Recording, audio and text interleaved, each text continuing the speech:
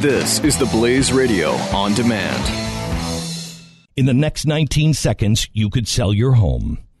Okay, it's not going to sell your home, but you're going to take a big step toward getting it sold. Go to realestateagentsitrust.com and find an agent selected by my team, a professional who shares your values and speaks the truth. Sell your home fast and for the most money. Get moving at realestateagentsitrust.com. Glenn Beck. The Blaze Radio Network. Let's go through Barack Obama having yet another broken record. He is another president to accomplish a first.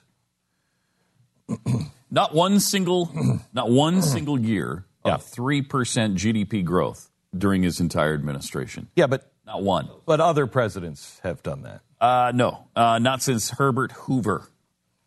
And Mr. We could use a man like Herbert Hoover again. We got him. And we got him. A guy who was Barack Obama is the Herbert Hoover in one regard of our generation. He is going to be remembered as the president that either didn't do enough or did too much that led to the Great Depression. The next president is going to be the one that leads us through the Greater Depression. Yeah, and his first year in 2009 was minus 2.8%. So we almost hit 3% there. Which, 2009?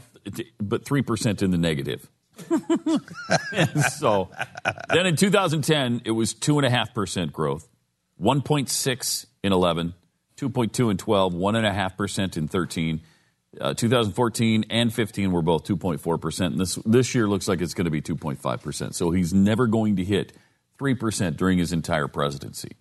But he brags continually about how well the economy is doing and how he saved us from such incredible recessionary disaster when it doesn't look like much of a recovery at all. And you started bad-mouthing Hoover, but President Obama is on track to be the only president. Yeah, that's what I saw, too, was the only one. You're saying Hoover also had that? That's what I just read, was that Hoover had, he didn't ever have 3% growth either. Yeah, I mean, Zero Hedge is where I read it. It says Barack Obama remains solidly on track to be the only president in all of U.S. history to never have a single year when the economy grew by at least 3%.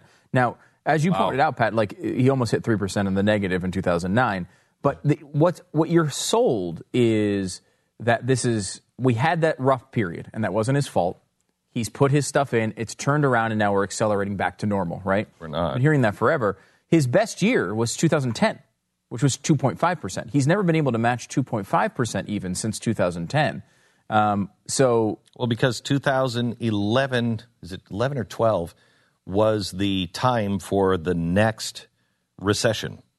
It's a cycle, and there should have been a massive collapse in 2008, and then I think it's around 12 that another recession is supposed to start. We're halfway through what should have been another recession right now, and because we didn't go through the pain of 2008, and we're not going through the quote recession now.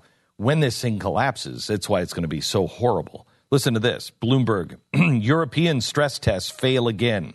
The latest round of bank stress tests, Europe has missed another chance to undertake the honest reckoning that its financial system needs. Remember, what did Kondratiev say to Stalin? Why the capitalist system was better than communism? What did he say? The economic advisor of Stalin, Kondratiev. He said that capitalism was better because it goes through the waves. And it comes back, but communism doesn't. Communism doesn't allow anything to burn down. Okay, steps in and saves it and props it up. Government props it up. Right. So it says its latest round of bank tests. Europe has missed another chance to undertake the honest reckoning. Let it collapse that the financial system needs. If the continent's leaders want to strengthen their faltering economies, this charade must end. The exercise since 2014, it kills me. This is in Bloomberg.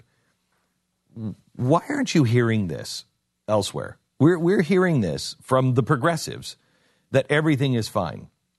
They are creating a bigger problem. And because they're lying to us now, we'll buy into the person who tells us, no, it's fine, we're going to be fine. This is Bloomberg. The business sector knows it's going to crash. It's going to crash. And you have to let it crash. And if it doesn't, it's going to get much, much worse. But the politicians are feeding you lies that we're going to be fine. And then when they get in, they will tell you another lie that they're going to be able to solve it for you and make it go away. The first exercise, the first since 2014, is supposed to ensure that Europe's banks can weather a severe crisis. This means probing their main weakness, their shortage of loss-absorbing equity capital. What does that mean? That means if it's you, how much money do you have in the bank?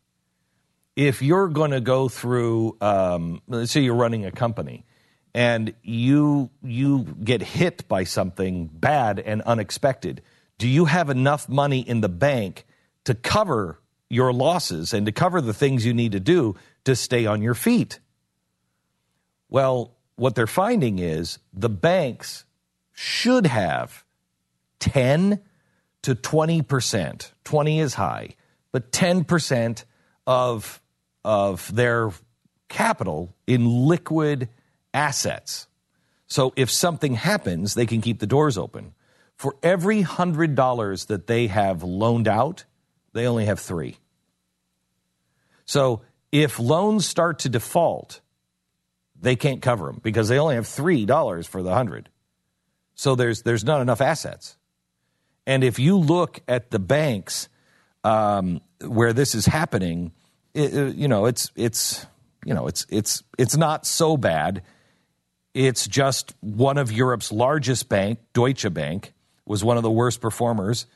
Its capital fell to less than €3 for each 100 euros in assets in the stress scenario, hardly enough to maintain market confidence in a crisis.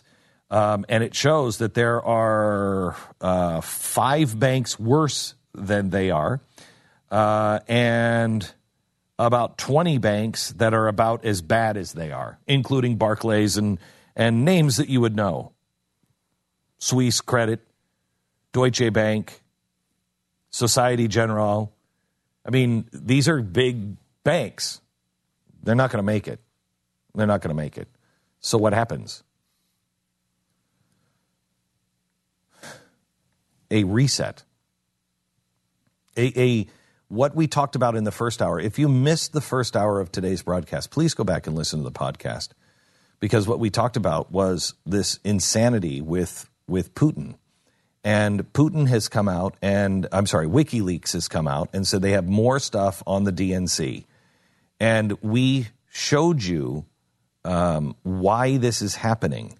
And the media will just tell you this is because Putin is angry with Hillary Clinton because she outed Putin on a rigged election. And so he's just showing that this election is rigged too. No, stop thinking like an American.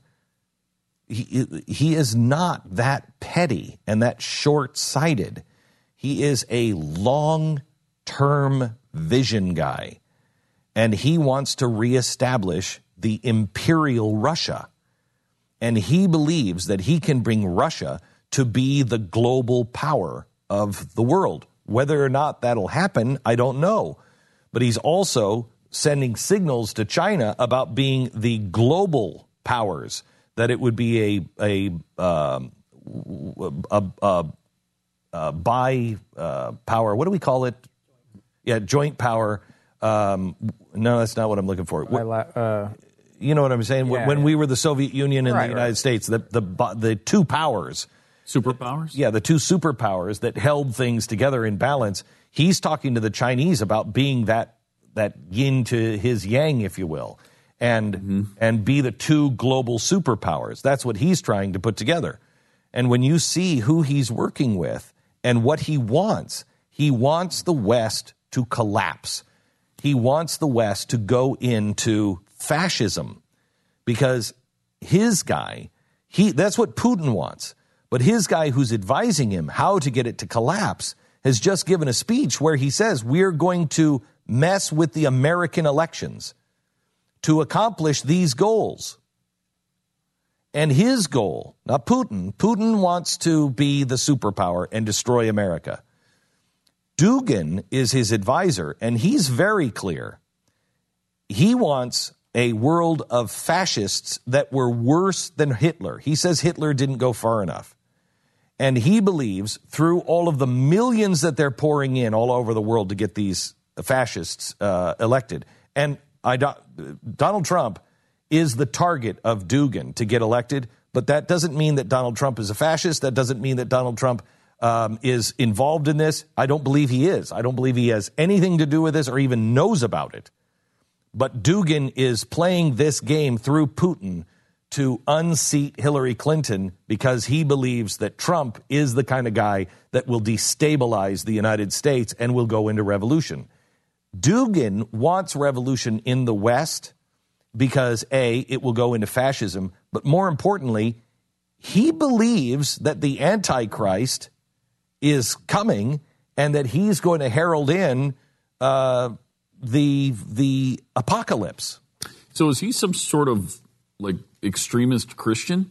Yeah, he believes in the Russian Orthodox Church, and that's why Crimea. He's trying to get Crimea back to be the head of the church. He talks a lot about, just like ISIS, the Roman army.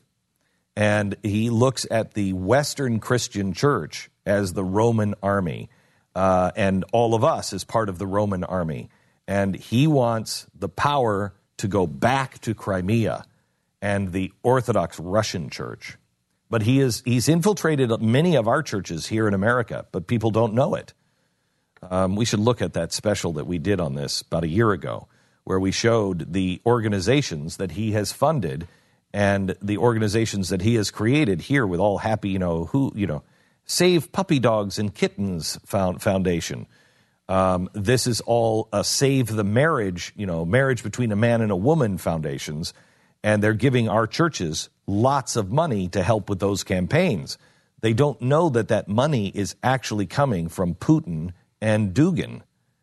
And their design is to get you into this program and to be able to influence our churches.